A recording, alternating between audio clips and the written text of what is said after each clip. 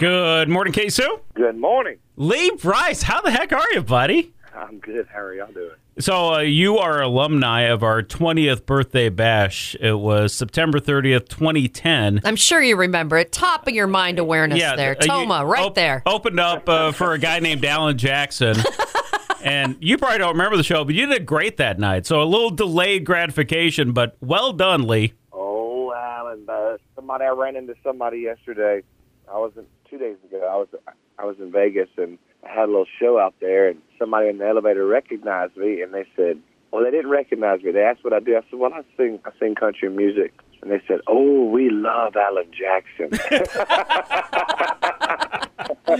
So you kind of have an Alan Jackson feel to your music because I think the lyrics are heartfelt. It's from the heart. It's authentic. And that's kind of the stuff that Alan Jackson did, too. That's right. It was all real for him. Just a quick little question.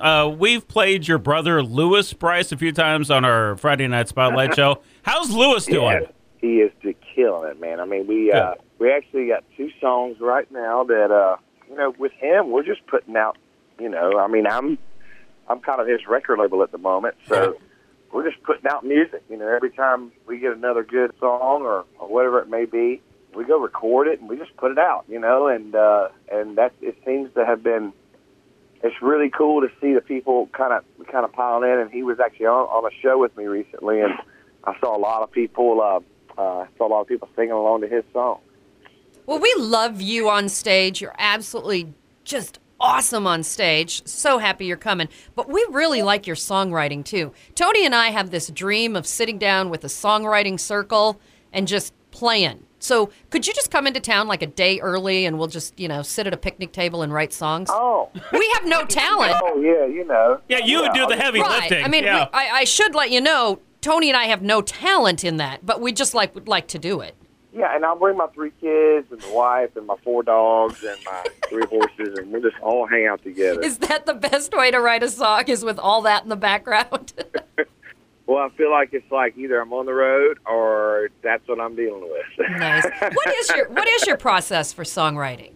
I mean, it changes. I mean, it kind of depends on the inspiration, whether obviously whether it's an idea or if it's a musical idea. The truth is, when you first come to town, you learn quickly that even if you aren't inspired or whatever, maybe you stayed up too late the night before, you don't feel like getting up and writing a song, but yet you got something scheduled to go maybe sit down with somebody and write. Like, you got to get up and you got to show up. That's my saying, is you got to show up. And so many times, whenever you didn't think you were inspired, you just, when it's your job and it's like you get to do what you love to do, you got to stick to it, and you got to get up and you got to show up. And sometimes those days when you think you least expect it, those are the special days where those special songs come out. And, the ideas, they kind of come from different places and that kind of stuff, but you just kind of, do it all the time. And it's kind of, when I'm walking around and when I'm talking to you guys right now,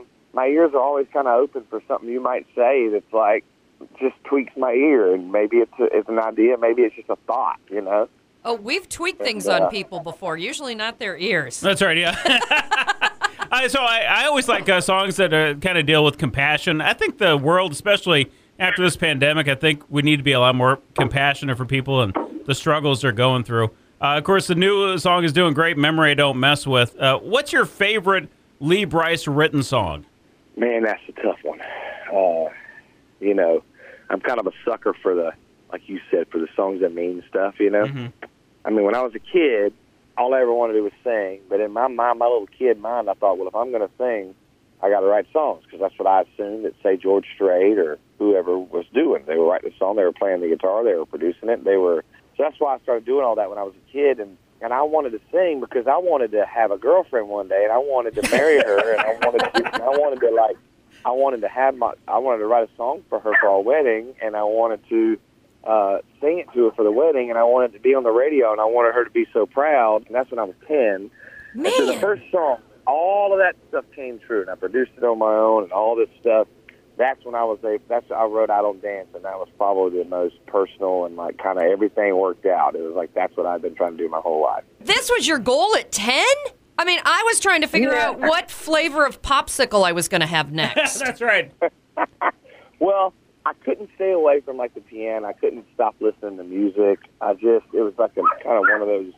So I got my dogs. Puppy! Barking in the background. What's your puppy's name? Well, I got one named Jax and one named Blue, and I have Knox, and I have Charlie, which is spelled with the L-E-E. She's my dog. She's my lab.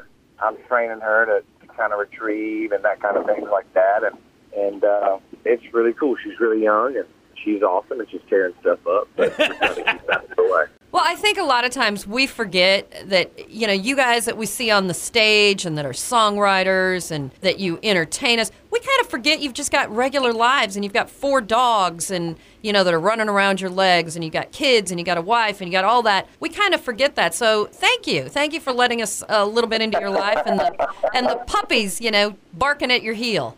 Yeah, well, I'm out here on the farm, and that's where I want to be. I want to build a house out here one day, and so the dogs are always around. Kind of funny how the music industry's kind of changed.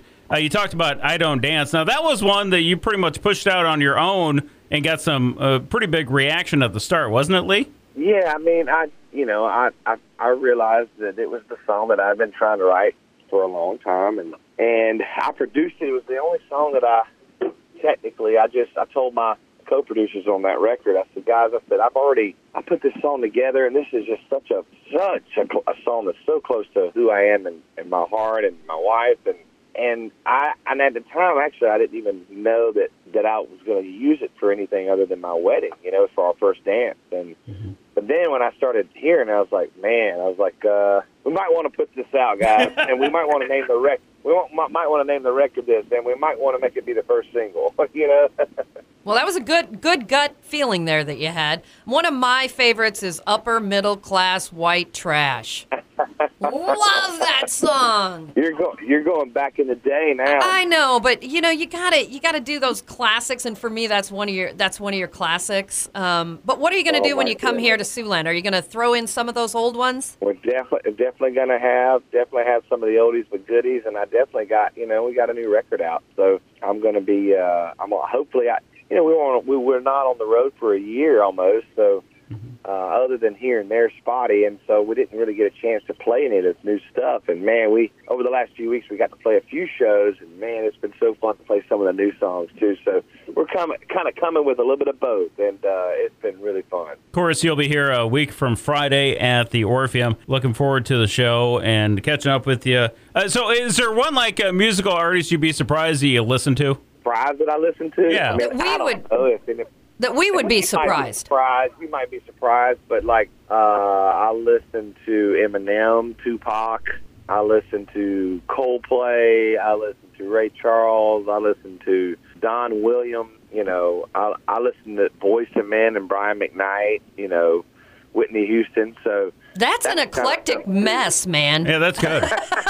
And a lot of, especially when you talk about Eminem and Tupac, a lot of lyrics per second, and so that's good. Well, some of them, but Tupac, he was kind of like Garth to me. He communicated more than he rapped. You know what I'm saying? Yeah.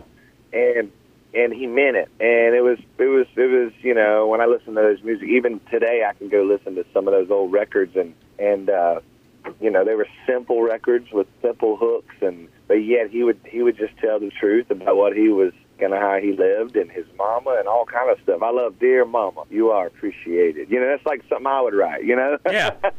Yeah, there's actually the arc between rap music and country, I think, is a lot closer than people think, just because it's storytelling and just talking about your authentic life. Oh yeah, I mean, heck, I just wrote a song the other day that I'm rapping the whole verses in. I mean, but then I sing the choruses, but it's just what I grew up listening to, and it's one of those things that I love all kind of music, and I think music is melting. I love my old school country, and I love my new school country, and I love all soul and blues and rap, and so I'm kind of all over the place. But I think most people kind of are too. They like what they like. I'm with you. And I think it depends on the day or what you're doing or the mood you're in or the time of day sometimes. Yeah, absolutely. Well, Lee, Brice, look forward to seeing you at the Orpheum. Keep up the great work. Feed all those dogs. And This has been delightful. you've been great. Thanks for chatting with us. This has just been... I will see y'all very soon. I'm excited. And give Lewis, your brother, our best, okay? I will, absolutely. He's going to be so excited to hear that. We'd like to have an interview with him, and we want all the dirt on you. Could you just tell him that? Well, I'll text you over his number. Perfect. If you need it. You do got that. my number. I just called you. Y'all text me. That's Perfect. awesome. Thank you so much. Hey, thanks, Lee. All right, see y'all.